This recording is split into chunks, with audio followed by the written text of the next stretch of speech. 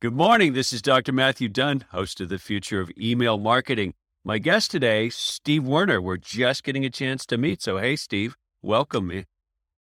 What is going on, Matthew? I am excited to be here. I know that I have a lot of fun things to share with you. Yahoo! He's all well lit. If you're listening, Steve is well lit and well mic'd. It's like actually talking to someone in a studio. It's very, very cool. Give people orient people about the things that you do as an entrepreneur. Sure. So 2013, I went and saw Tony Robbins and I was like, what am I doing with my life? Yeah. I think that's what he does to people. Yeah. So I quit my corporate job and started an events company because I wanted to speak on stage, hold live events. Failed miserably out of the gate. Blew through my 401k, blew through all the money I had saved, went into a bunch of debt. But I figured out how to hold live events. Up until COVID, we had held about 70 events for myself and for clients, more than $15 million in cumulative sales between everything I've touched. Wow. Done really well there. During COVID, we pivoted to help people with webinars and selling online. Everybody asks, what's the secret? The secret is authenticity, connecting with people, and behind all of that is stories. I know you teach email specifically, so my 2 cents on that. About a year and a half ago, at the end of 2022, we looked at where everything had come from for us, and we'd spent more than $35,000 on Facebook ads, and we found that out of all of my high ticket clients, they had either come through speaking or through JV partnerships, and they had all responded to an email that I sent. Around the same time, do you know who Ben Settle is? No. All right. Ben Settle is a guy that teaches email marketing specifically. He's really mean and not fun to deal with at all. Like, he purposely tries to be as disgusting as possible. But I interviewed him on my podcast and he said, I challenge you to write an email every day for the next 30 days and make an offer. He said, do you have a low ticket thing? I said, yes. He said, do you have a high ticket thing? I said, yes. And he said, I challenge you to write 30 emails and sell one of the things in every email, and you'll have one of the best months ever. So we did that in February of last year, and sure enough, we had a very good month. Yeah. So I did email before that, but it changed the way that I do my emails. I email 3 to 5 times a week now. Wow. Yeah. Pretty stream of conscience. Tell a story, make an offer. Tell a story, make an offer, and it works great. Wow. Nice. And to write them yourself, obviously, it just from your phrasing. Is your, as you said, out of date LinkedIn bio accurate that you spent time as a sommelier? I did. That is correct. Wow. Cool. My, the short story on that, in college, I started a business that did well. It was not my dream business. It was a commercial cleaning company.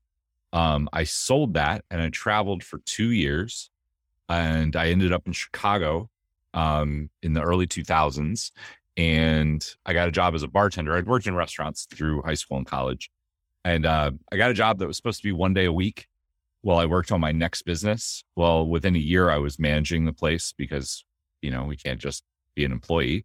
From there, ended up working at several fine dining restaurants, Michelin-starred restaurants around the Chicago area, and then was headhunted by Vail Resorts in Vail, Colorado, to run one of their fine dining restaurants, which in turn led to me learning a whole bunch about wine and becoming a sommelier. Oh, okay. And you got to hang out in the ski area, which is its own fun little microcosm of Absolutely of various things. Yeah, Vail's a nice spot. And then you spent time at Telluride as well, right? Yeah. So when I first went out on my own, because I knew restaurants, I was like, well, I'll do consulting. So I consulted for Telluride, and I did consulting for another ski resort called Okemo, which is in Vermont. Yep. But while I was doing that, I launched the live events company. Yeah. That was like the tail end because I was like, I can't keep consulting in restaurants. I'm going to go nuts. Plus I ran into the same kind of challenge I had working at a restaurant, which is there's a pay ceiling. I wanted a business that did not have a pay ceiling. And public speaking and being on stage and selling from stage gets rid of most of that. I mean, there's still a ceiling, but it is way, way up there. Nice. And you said Tony Robbins was a inflection point for you. Yeah, that is correct. So I went to see Tony Robbins, and like going through it, I was like, I liked what I did. Like, to be very clear, I liked working as a restaurant manager. It was a fine dining restaurant, so it was a pinnacle. I got to deal with great customers. My staff, I got to cherry pick my staff. And I liked it. But looking at it, I was working 60, 70-hour weeks, and I was in the top like 0.02% of the pay scale for restaurant managers. Yeah. I was making about 120 a year, and I didn't go up from there much. Yeah, like there's not pretty much out of, like, I actually thought about it because I was like, maybe there's a restaurant there that I can either own or go work at. I found 2 restaurants that paid more than what I was paying out of everything in the US. We worked, like, I did a bunch of research. I could only find 2 restaurants that would pay me more. And ownership of a restaurant was not what I wanted to do. So yeah, that that's like being married twice or something, right? Like a restaurant, seriously. I don't think you ever get away from it. That's my impression from arm's length for people who I know who own restaurants. Woof. That's a tough business, isn't it? I mean, I liked it. It's not for everybody. That is for sure. No, I think you gotta love being there in it, like up to your elbows kind of a thing. Oh, every day. Yeah. Every day. And food being food. I'm married to a chef. Like, food being food, you also can't take your eye off things ever. Right? Ever. Right? Like, oh man, that's like, I can say, let the server handle it, let the cloud deal with it. By contrast, right? I can automate. You can't automate food very well. No, yeah, not going to automate food. So the interest in and passion for, obviously, story. Where'd that come from? Well, I guess if we start at the very beginning, when I worked in restaurants, I talked to a lot of people. Right, talked to people on the floor, talked to people that were staff. But you tell a lot of stories. Like, as the maitre d/manager, you're entertaining, especially at a high level. The reason people are paying $400, $500, $600 for dinner is because they want an experience. We're at the top of a mountain, but they also want to hear things. They want to know about where Vail came from. So you got to be very good at stories there. When business started, I started breaking down, when I started holding events, what makes a good event and what makes a bad event. A bad event, we've all been to them, right? The first thing that you notice is the sessions, whether they're breakout rooms or whether they're keynotes, usually they're not in any order, the bad ones, right? It's like, why did they put this person next to this person? This person's talking about something opposite from this person, and it makes no sense. So usually what happens when you go to one of those events is you're like, well, I need to be in the room at 11. I need to be in the room at 3. Otherwise, I'll be out of the room. Well, from a sales standpoint, that kills your sales, because the reason that people buy from you, especially a high priced item, is because they know, like, and trust you. Well, if they're only in the room for 2 out of 5 sessions, how well do they know, like, and trust you? Yeah. So that's the first, like, we called it like scatter plot, or just like, it made no sense. This person can speak. This person can speak. They're not charging anything, and they'll fly for free. Cool. We got them. That's a horrible way to build an event. The other thing that I noticed, going back and looking at Jim Rohn, Zig Ziglar, Tony Robbins, Brian Tracy, any of the greats that were on stage, if you break down their presentations, I'm very analytical. I have a pretty analytical mind. If you break down their presentations, they are more than 70% story. They tell something, they tell a story about it. Or they start with the story, and then they tell you the main point, and then they break the main point down. Because here's the thing in Western culture. Western culture, if I tell you something, you need to use more email in your business, I immediately come up with a wall, right? Well, I don't think I really need to use more email, or I know I need to use email, but that means I have to write them and I don't want to do that. Yeah. You now have a discussion where one person is on one side, one person's on the other side. If you have kids, if you're listening to this and you have kids, I want you to think about this in that term, right? When you tell your kids something, what do you get? Why? Why do I need to do that? What? No. If you tell a story, though, we can't help, humans can't help but to put ourselves in the main role of the story. And we go through the story as that person. So if you purposely use stories and you create curiosity hooks and open loops, that moves people towards a sale without the resistance. If you, for email, for instance, I tell people all the time they should send more email. It's not something that I sell. It's not something that I teach, but I tell my clients, you should use more email. I've had this discussion 3 times in the last week, but I don't tell them they should use more email. Instead, I tell the story that I told at the beginning of this podcast about how we spent $35,000 on ads. But when I looked at where stuff came from, all of our high ticket sales, and my high ticket sale is $25,000 to $100,000. That all came through email, not through ads.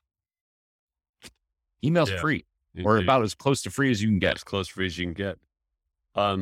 Open loop, define. Sure. So an open loop is when I tell you I have a method to writing emails that works really, really well to get people to respond and buy things. And then I change the story. Right. And I go to something else. Right. Well, what happens? Everybody says, well, do you have that template? Where can I get the template? Yeah. It creates a space. And this is the hardest thing to do. It's so hard to teach. You literally have to go back and like practice it, because as our ego, this is like real psychological stuff, but our ego is fed by giving people the answers and looking like an expert, right? By not giving people the answers, it creates that white space where people can lean in and say, how do I get that? Or I want that. Right. But our ego is like, oh gosh, now I don't look so smart. I didn't get to answer the question. So an open loop. So a curiosity hook, first off, curiosity is the strongest human emotion that causes people to take action, stronger than fear. This was a test that was done at Harvard, and they found that curiosity is the number one driver of something. So if you can make people really curious, they'll lean forward. They will take some kind of action to do the next thing. So curiosity in emails, where do you need curiosity? You need email in your subject line and the first line of the email. If you get them, because the subject line is to get them to open the email. Sure. Yeah. If you're, depending what program you're using, you might get a blurb as well that you can manipulate and put whatever you want as the blurb. So that's what's going to appear in their inbox. The whole point of those two things is to get them to open the email. Then what's the point of the first line of the email? To get them to read the second line of the email. What's the point of that? This is where it gets interesting. The second line of the email should get them curious about what's at the end of the email. So if you loop it all together, they're like, "Ooh, I have to read all this." Then they're going to start skimming. There's a whole science to it, but that's how it works. Yeah, it's like those cotton picking long form sales websites. Like early on, some big red text makes you go scroll to the bottom to see the price tag. Which now they don't put at the bottom; they put partway back up, so you scroll back up. There's a lot of science to it. There's a lot of science. Yeah, a lot of science, a lot of data, a lot of manipulation too, to be fair. But like, okay, that's marketing in a fundamental sense. Wow. There's a researcher. I don't think she's well known now. I happen to have spent academic time on this, but there's a researcher named Renee Fuller, and her scholarship back in like the 80s or 90s, she argued that story is a basic cognitive structure. I think she called it story engram, E-N-G-R-A-M. And it's like, it's so sensible. You're like, yeah. How do we make sense of the world? like narrative structures. You ask someone about their vacation, they'll tell you a story, and they'll usually tell you a story about something that went sideways, not about things that went well. Why? Because there's conflict and resolution, and it makes a much better story than we went on the tour, we got on the bus, and everything was completely, planned and bland and so on, right? It's like that's actually not as interesting to our brain as Right. things didn't work, right? Yeah. Well, if you're listening to this and you're like, yeah, every time I hear a story though, it's boring, or I can think of like my grandpa telling stories and I just would roll my eyes and fall asleep. It's because one, either there wasn't enough conflict, or two, they included way too many extracurricular items, right? And they're jumping all over the place, so you can't follow it. Yeah. Yeah. A well-told story has conflict, has drama, and it's the story of the resolution of that drama. Yeah. Yeah. Yeah, absolutely. And it's funny. I was just chatting. The reason I was a couple minutes late, apologies for that. I was just chatting with a colleague over in the UK, and his daughter, teenage daughter, and I won't name him. His teenage daughter is into theater, and we were talking about that. We were first getting acquainted, and he had this panic look on his face. And I wrote him this fairly lengthy email about why he should calm the heck down, and that's fine, that she's going to learn lifelong skills like the one that you're really talking about in depth in that particular field. She'll probably end up being a very good storyteller, among other things, because like it's the essential dramatic arc and paring away all the stuff that doesn't need to be there that makes a great play work. Yeah. Yeah. Yeah. Well, fascinating for you to put those pieces together live, and then talk to me a bit about the pivot to webinar. I mean, the why, the external motivation is kind of obvious, but how'd it work? Did it do as well as you'd wanted it to? So, well, okay, let's rewind. January of 2020, I had 3 live events that I was building. So I never took on more than 4 in a year. Because it's very intensive. It usually takes me 3 to 4 months of planning. There's a whole lot that goes into holding a successful event. Mm-hmm. So I had 3 booked out for the fall of 2020. And I had just moved to Phoenix. I live in Airbnbs. I travel wherever the events are, which is a whole different story. So I just got to Phoenix, and I thought, whatever, this whole thing, it's going to blow over. It's not going to be a big deal, blah, blah, blah. So the week before the lockdown, I was actually doing a lunch and learn style event, which is a 2-hour presentation. We buy lunch for people, and it was for doctors, dentists, and chiropractors. And we were teaching them about marketing. And we had 75 RSVP. Usually you get around a 60, 70% show up rate. We had a 10% show up rate. Right. And I was like, oh man, maybe. And the people that were there were super nervous about everything. And I was like, oh man, maybe this is going to be a real thing. Well, then 2 weeks later, like, we're on lockdown. Just so you guys, like, this is a behind the scenes for doctors' offices. Most doctors' offices are an in-cash practice, and they really can't survive beyond about 2 to 3 weeks. They usually have somewhere between, I don't know, we'll call it like 600,000 and $1 million coming in a month, and their expenses are usually 90% of what they have coming in. So doctors' offices are all panicked. Like those, I was like, oh man, this is going to be some craziness. Then everything goes on lockdown. Like, you can't get groceries. I'm getting things delivered. Nobody's on the road. So in this, I had booked, when I first moved to Phoenix, I was dating a girl, and I had booked a Van Halen concert. Do you remember Van Halen? Heck yes. Okay. So Van Halen was coming to Phoenix, and I bought tickets through Ticketmaster, and all right, whatever. It's a cheesy date, but I thought it was going to be super fun. I was like, we'll go see a hair band. It's going to be awesome. So I called Ticketmaster. I'm like sitting there one day, and I was like, you know what? I got those tickets there. That's probably not happening. So I called them, and I said, it wasn't that much. I think the tickets were about $40 a piece, for like lawn seats. So I called them, and I said, no big deal, but obviously that's not happening. And they said, well, we're not going to refund you. You will get to go see them next time they go on tour. And if you could see Matthew's face, like he's like, what? And that's what I was like, we don't know when they're going on tour again. Right, right.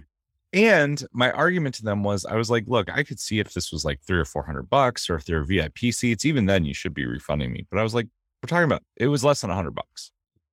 I was like, really? You're going to get bad press because I'm going to go leave you a bad review. Yeah. And the guy was like, I'm really sorry. There's nothing I can do. Yeah.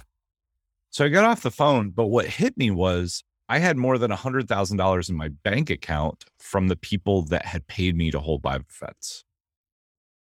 And like, I didn't sleep very well that night because I was like, oh man, like I hadn't really thought about that. I think we were a week into lockdown. Maybe. Yeah. Wow. And so I went back the next day and I called all three of them. And I said, look, we don't know what's going on. I don't know if you need the cash, but I don't feel right holding on to it. I don't know what's going to happen. So we refunded two of them and they were very gracious. The third one, I'm having the conversation, and the guy, I have to say, was brilliant because he said, well, we're going to have to move online. Have you done one of these webinar things? I said, actually, we've done a couple of them over the years. We could probably help you with that. And he said, well, why don't you keep the money, help me develop the webinar? Okay. So that's what we did. That first webinar, we ended up, he had a list. He also was willing to run some ads. We did more than $80,000 during launch week. And then right now to date, I believe he's at over 600,000. The beginning of the year, he was over $500,000. So that got the ball rolling. Yeah. And I thrown a lot of stones at virtual events over the years because I was an in-person events guy. I didn't feel like it would be with integrity to pivot and now be like, oh, and virtual events. So we helped with webinars. It went really well. At this point, we've done 34 different webinars or helped people fix broken webinars, 34 in total. And we're about $5 million in cumulative sales, just over. Nice. Wow. Wow. Okay. That's a pretty successful pivot of necessity. What are some of the key lessons learned about what makes a virtual event or webinar work? So there are a couple things. The first one is story. So we always start with what's your offer, and your offer should have 5 to 7, maybe 9 things that are specific. Mm-hmm. Then we look at the pain points linked to those things. Why are those things important to the people that are listening to you? Mm-hmm. Once we have those two, then we start building out the stories. Where's your story on why that is created? Why is that part of your offer? We start looking at those stories. We start looking at the stories in the marketplace. Why do people struggle with this pain point? If we can tell those stories appropriately in the front piece of the webinar, mm-hmm. it gets people to lean in. Unfortunately, I mean, how many people listening to this like cringe at the word webinar, right? Because what did we all do during COVID? We sat on Zoom and watched really bad presentations. Yeah, lots of them. Horrible. Like, who wants to do that? So instead, we find ways to tell stories that are short. They get people leaning in. We also taught people to do the presentations without relying on slides. Mm-hmm. Nothing is worse. Nothing is worse. Say it with me. Nothing is worse than putting slides on a Zoom presentation and hoping that people follow along, because what's the first thing you do? Yeah, you start looking at that, or if you're not glazed over, right? You're looking at you, right? If you're not glazed over, you're getting glazed over. Yeah. And you're like, turn my camera off. I'm going to go get some coffee. This is dumb. Yeah. Like, it doesn't work. But unfortunately, and I don't think that anyone's doing it with malice. I don't think anyone builds a presentation and is like, I'm going to be as boring as possible. They feel like their ego, and I did this in the beginning. It's one of the reasons that I failed for the first 6 months, first couple events that I held, because we put everything into the presentation. We're like, we're going to teach them so much. And what happens? Like, you glaze over. So yeah, if you're like, what do you mean? Stay with me here for a second. I want you to go back to high school. And I want you to think of your favorite teacher. Do you remember your favorite teacher, Matthew? High school? Yeah. Sure, we'll go with Mrs. Stewart. Okay. So just remember what her class was like. Now I want you to think of your least favorite teacher. Yep. Probably, if it was like mine, he was at the blackboard. We didn't have whiteboards, blackboard, scribbling away. Yeah, yeah. And like might look over his shoulder and say something to you. Yeah. But just yak, yak, yak, yak, yak, yak, yak. Right? Yeah. If you were like me, you took a nap, you read a book, maybe you ran out the back door. Now go back to your favorite teacher. Yeah. Probably did not teach as much. Probably knew your name. Teach as much, right? Yeah. You could come up, you could walk in a minute or two late. Yeah. They probably knew what sports you played. They probably knew what, if you were in band, they probably knew something about what was going on with you. Yeah. And they probably gave you some study hall time. They probably did some other things in class other than teach. But now the two questions, one, I bet you can remember something that your favorite teacher taught you, even though we're now a few years after. 30 years later. Yeah. The other thing is, which one knew more, would you say? Yeah. Yeah. But does it matter? Right. Right. All that matters. So when you're teaching something, whether it's in an email, whether it's on a stage, whether it's through a webinar, whether it's a meet and greet networking meeting over Zoom, the only thing that matters is that how you made somebody feel. If you made them feel good and got them one big aha, not 50, one. If they were like, oh my goodness, that person will remember you. That person will get, because it's a dopamine rush, right? Like if we get really scientific in an email, like a lot of people teach really long form email. That works some of the time. But where do most people read email right now? Yeah, mobile phone, right? 300 words or less, make them smile, make them chuckle, make them snicker, make them have some kind of single emotional response other than this is too long for me to read right now. Yeah. If you can do that, they will open your next email. They will have a positive association to what you're doing. Same goes on stage. This is why you see people, Tony Robbins, get up, jump up, get out of your seat, jump around a little bit. You're getting an emotional, physical response. He's brilliant. Like he's doing it in a positive way. But one, have you been to a Tony event? No. So he goes from 8 a.m. until usually 2 or 3 a.m. And he says, we're going to go as long as you're here.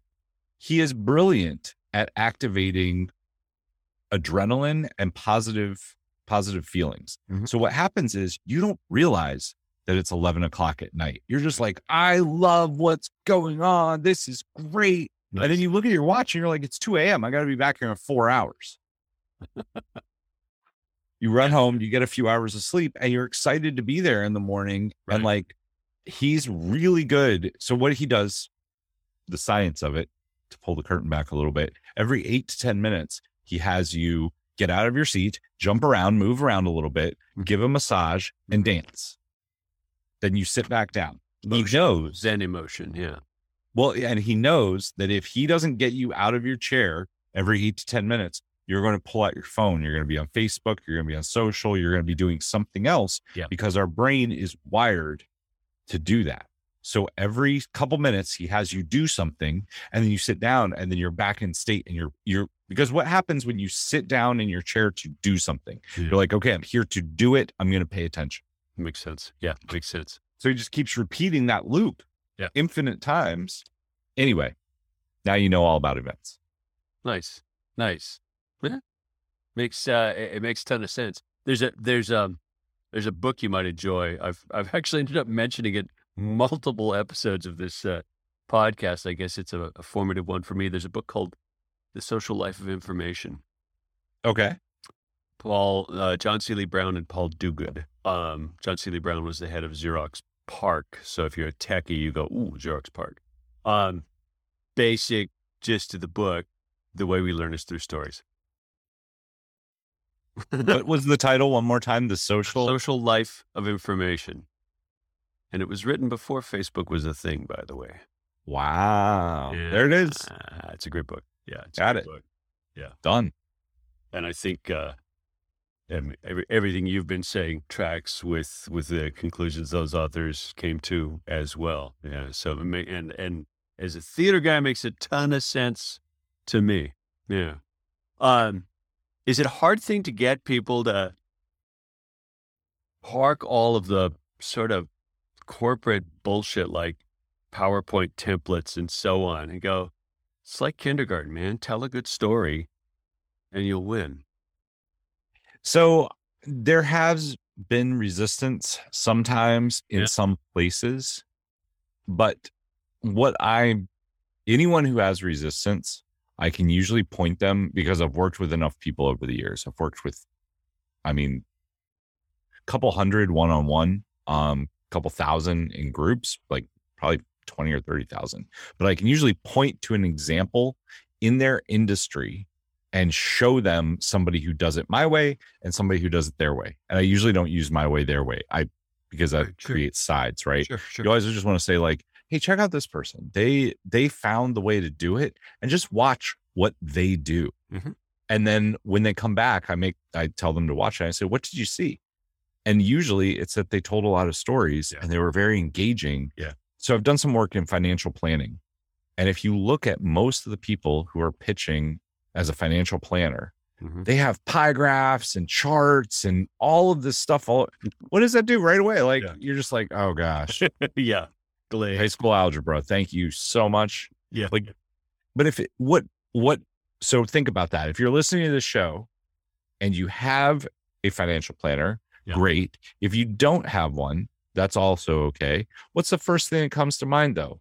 I want somebody that I trust to manage my money. Exactly. Yeah. Trust is not built through pie graphs. It's built through stories. Yes. So you guys might be saying, well, what kind of stories would you tell that build trust? What do you guys know about me from when COVID started? That is a specific story that I tell. I refunded over $100,000 out of my bank account, right? Because my integrity was more important than keeping money. I put my clients first. Yeah.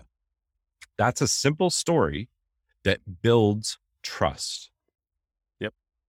And that's exactly what we do with our clients. Like, this is the other thing, like everybody wants to know a guy, right? Like I lived in Chicago for a long time. I got a guy for that. I got a mechanic, right? My car's broken down. Who do you know that could fix this? I got a guy. Well, how do you become that guy? You share personal information, because that makes people feel like they know you. Even if you're doing it through email, I have an email list that is over 7,000. On that list, I get personal responses because I write a personal email. Yeah. I will get people who respond like they know me, and they do because of my emails. I don't know them. Yeah. But I do my best to respond. I'm very transparent. Yeah. And that builds, it does two things. One, people believe that they know you, so they know, like, and trust you. But two, it also gives you a little bit of leeway. Like, have you ever messed up in business? Yeah, right. Yeah, sure. Of course. Yeah. We've all messed up, right? We're not perfect. Yeah. If they feel like they know you, they're much more likely to be a little bit forgiving and give you a little bit of grace. Yeah. Yeah. But who are the people that we're the hardest on, right? The people that we price shop. If you go to Walmart and you buy something and it's broke, you are livid. You're in line, you're returning it. You're like, give me this stuff back. Same with Amazon, right? You buy something, it shows up slightly damaged. That's a different, because it is a corporation, number one, that you don't have a personal relationship with. Number two, you price shopped it. When you are price shopping something, you feel like you are owed. When you are buying something because you know, like, and trust the person, you still want a good result. Don't get me wrong. And do not use this as like, don't misquote me and say like, he said that you can get away with whatever. No, you still have to deliver a quality product. What I'm saying is, if something goes slightly off, or you miss a deadline, or you lose an email, or all the things that can happen. Yeah. People are much more likely to understand because they see you as a human first. Yeah. And a company second. Yeah. Makes good sense. One of the guys, there was I don't know if he's still there, but early arc of social media, Twitter in particular, one of the companies that everyone hated, I want to say it was Comcast, had one employee he was just phenomenal. I think he was on their Twitter account, but he was phenomenal at being a person and actually giving a toot about the problems that people surfaced on Twitter, and like almost single-handedly took the jagged edge off their brand by just being a person. Right? Like, oh, that's wrong. I'll chase someone down. We'll figure out how to fix it or refund it or whatever else. Like, sort of, your satisfaction is more important than than the policy language that says we don't have to do this, a la Ticketmaster. I'm sorry, Ticketmaster. Right. That's exactly right. Yeah. When you put a face to a product, yeah, you're much more likely to have feelings and understand it. Which companies have gotten better at over the years. Some of them still get it better than others, but yeah. There you go. I'm intrigued by the write it yourself personal approach to what's still a marketing use of email. Because on one hand, that's work, and it's not like you could outsource that to someone. It would lose the detail, the tone, the personal. You say, well, does that scale? Is that the right way to ask the question? I always end up picking on this outdoor sort of sporting goods retailer that I've been a customer of for a long time. I've bought a lot of stuff from them, and as I always say, they still don't know what I like after over a decade and thousands of dollars, which makes me nuts. But they're also bland, corporate. Here's the sale. There is zero person or personality to it. It's like they probably got an email team of 20 people. Like, take one person and say, you're it, right? These are all coming from you. You're going to write them all, build a relationship with our customers. That's your job. So I have two things that I will say, and I'll approach it from both sides because I've helped, even though I don't teach email, I've helped corporations and I have helped solopreneurs, or we'll call them influencer driven. Mm-hmm. Corporate, to your sporting goods, would do so well to tell a story of a user who bought the thing. REI does this. REI does that very well. Yeah. They will pull out a product that somebody bought, and you'll get an email about how they used the product. Yeah. What does that make you want to do? Oh, they enjoyed using that product and it did what they wanted it to. So I'm going to, even if you don't buy that product, it then gets you interested, and you click on the link and you go look at the product, and maybe you'll buy one of the other products that they offer. That is not hard to do. Right. Because it's user-generated content. You put out an email as a corporation. If you're a corporation, you're listening to this, all you have to do is put it on an email and say, we would love to hear your stories. We're going to pick the top 2 or 3 and give you a $10 gift card. You now have 500 emails of stories using. Yep. Good. That is so easy. Yeah. That's a success story. As a influencer, which is more what I am, right? Like I'm the main face of my business. I have a few employees behind the scenes, but we do most of the stuff. I write the emails. I will tell you my grammar is horrible. My spelling is horrible. My sentence structure, all of it's horrible. I am not writing a book. I am not a we won't say best-selling author. I am not a best written author. I'm not going to win a Nobel Prize for my writing style. It's really funny. The very first email I ever sent, I used a program called Sendy, S-E-N-D-Y, which I thought the writing pane had an editor built in. It didn't. There were 27 misspelled words. I know that because a lady responded and said, there are 27 misspelled words. And I said, well, I wrote it. I'm sorry. I was like, my mom would be really embarrassed because she's a first grade teacher. And then actually that lady ended up buying from me because she was like, I wasn't expecting a response, but I just wrote her a response. I said, blah, blah, blah, blah, blah. Yeah. The emails that I send, this is what, it's so funny because I've had people that are very well known in digital marketing space, in the coaching space, come to me and say, how do you get the open rates that you get? Because I'm consistently over 35%. Nice. And I say, we've talked about some of the things. First, great subject line. Second, great opener. If you haven't read, hang on, let me find the book.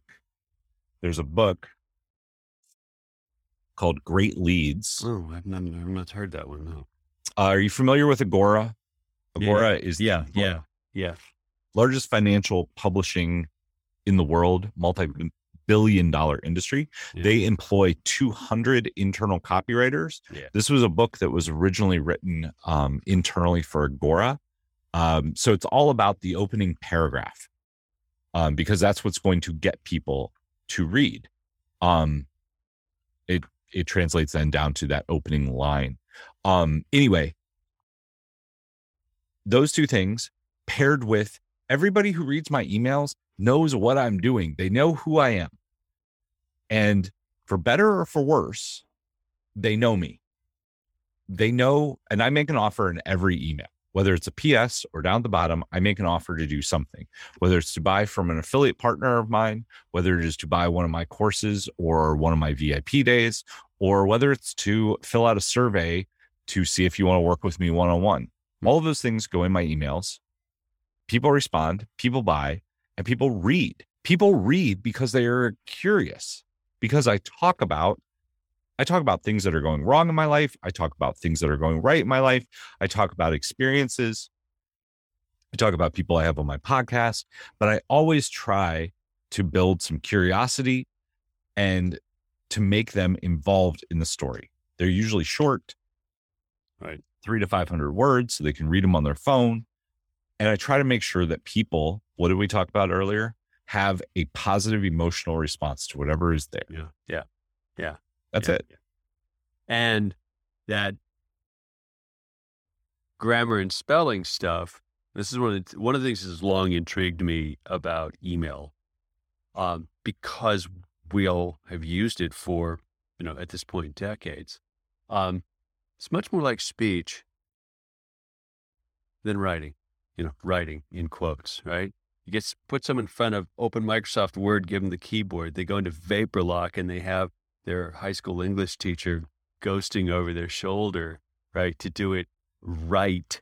But you have a beer with them, or you send a one-to-one email, and they throw most of that crap out the window and get to the point a lot quicker. It's usually more interesting. It's usually more engaging. It's usually a little more memorable. It's like, and it's easier to read. It's easier to read. Yes.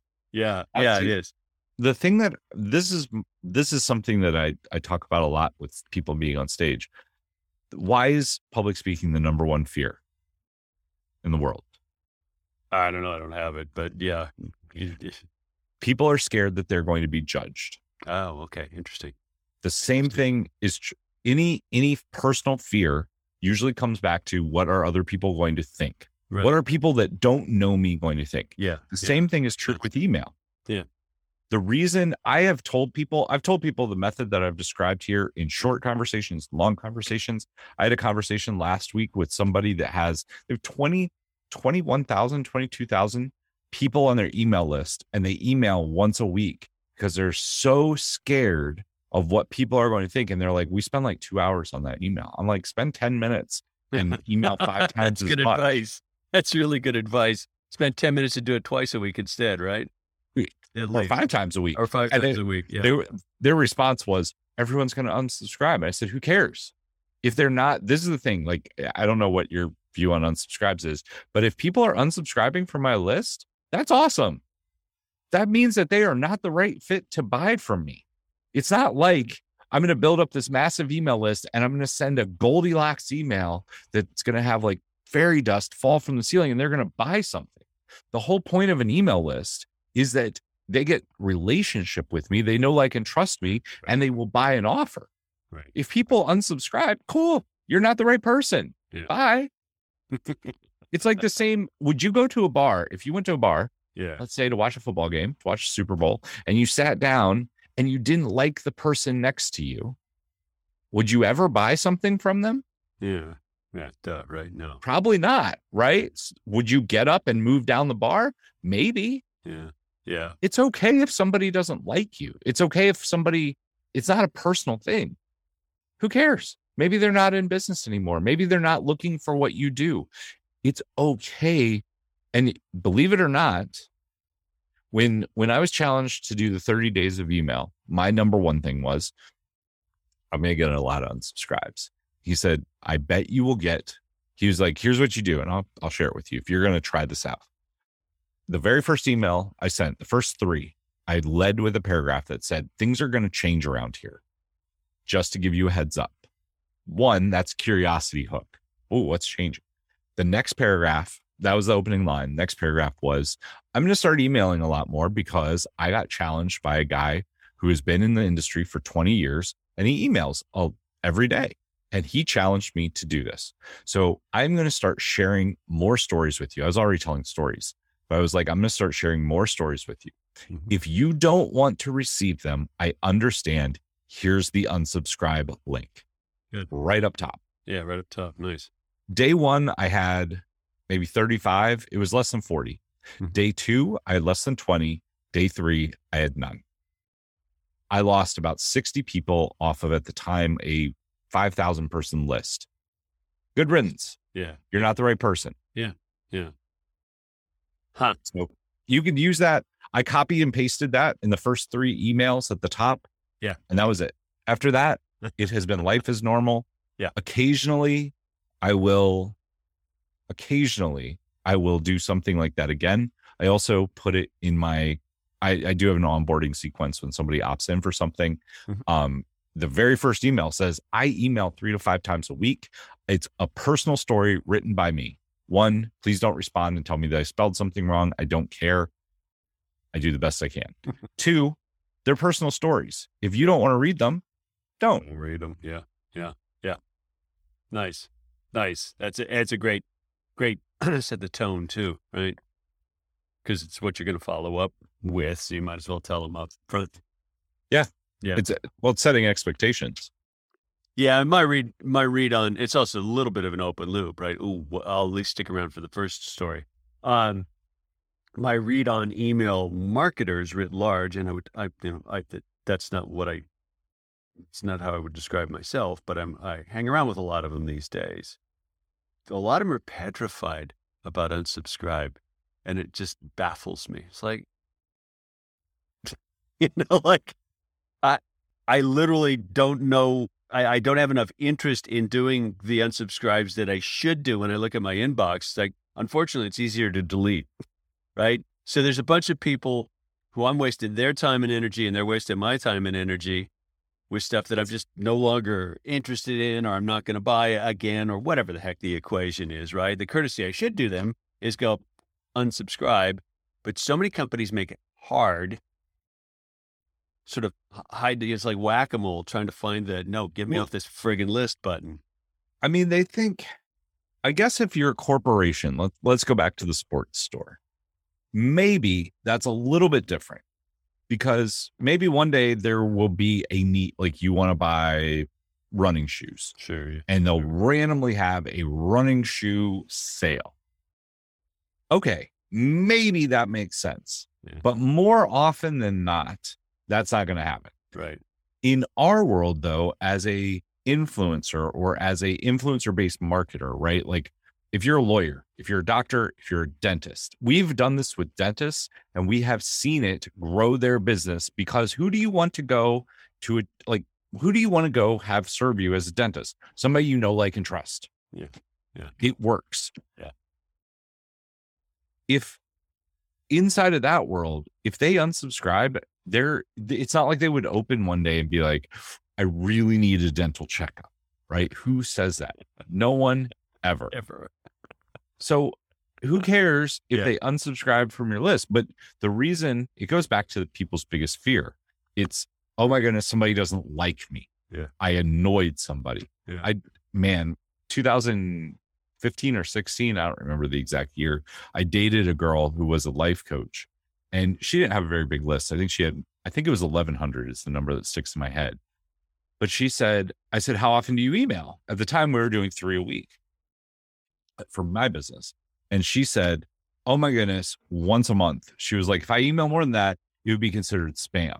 And I was like, actually, once a month, they probably don't even know who you are. Yeah. Yeah, that's fair. Like, That's fair. you don't, if you're scared of spam, if you don't want to be annoying, twice a week at least, because here's what happens. Most people, they don't unsubscribe, to your point. So they're getting 800 emails a day. That's the app. I heard that somewhere. I don't know. To me, that seems crazy. But if they happen to open their email, the chance that your email is even in the first 20 is almost nothing. Yeah. Yeah. Like email.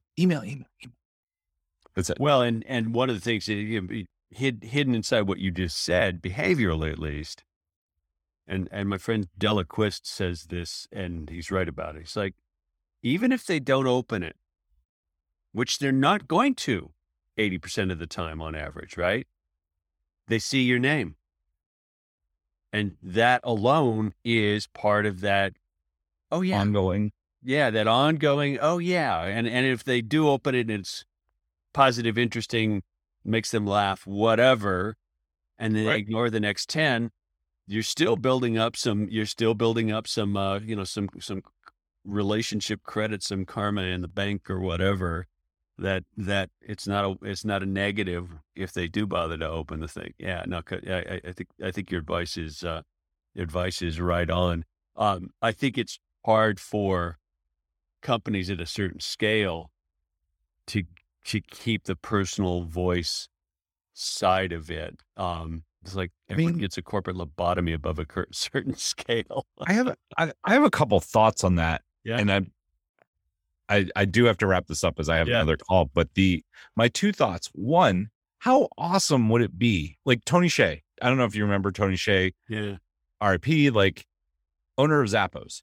If you felt like he wrote a personal email once a week, would you read it? Yeah. If Steve Jobs would have written a personal email once a week, would you have read it? Yeah, absolutely. Right. Sure. I'm trying to think about brands that we would want to buy from, like anything that we buy, if they took let's even go with REI. We talked about how they do like user generated content, but what if it was the CEO of REI and he said, Yves Chenard at Patagonia, right? If you wrote an email, right, I'd be like, okay, please forward that to me, kids. Right. Like you would want to read that. So if you're a corporation and you're listening to this, use your personal voice. Yeah.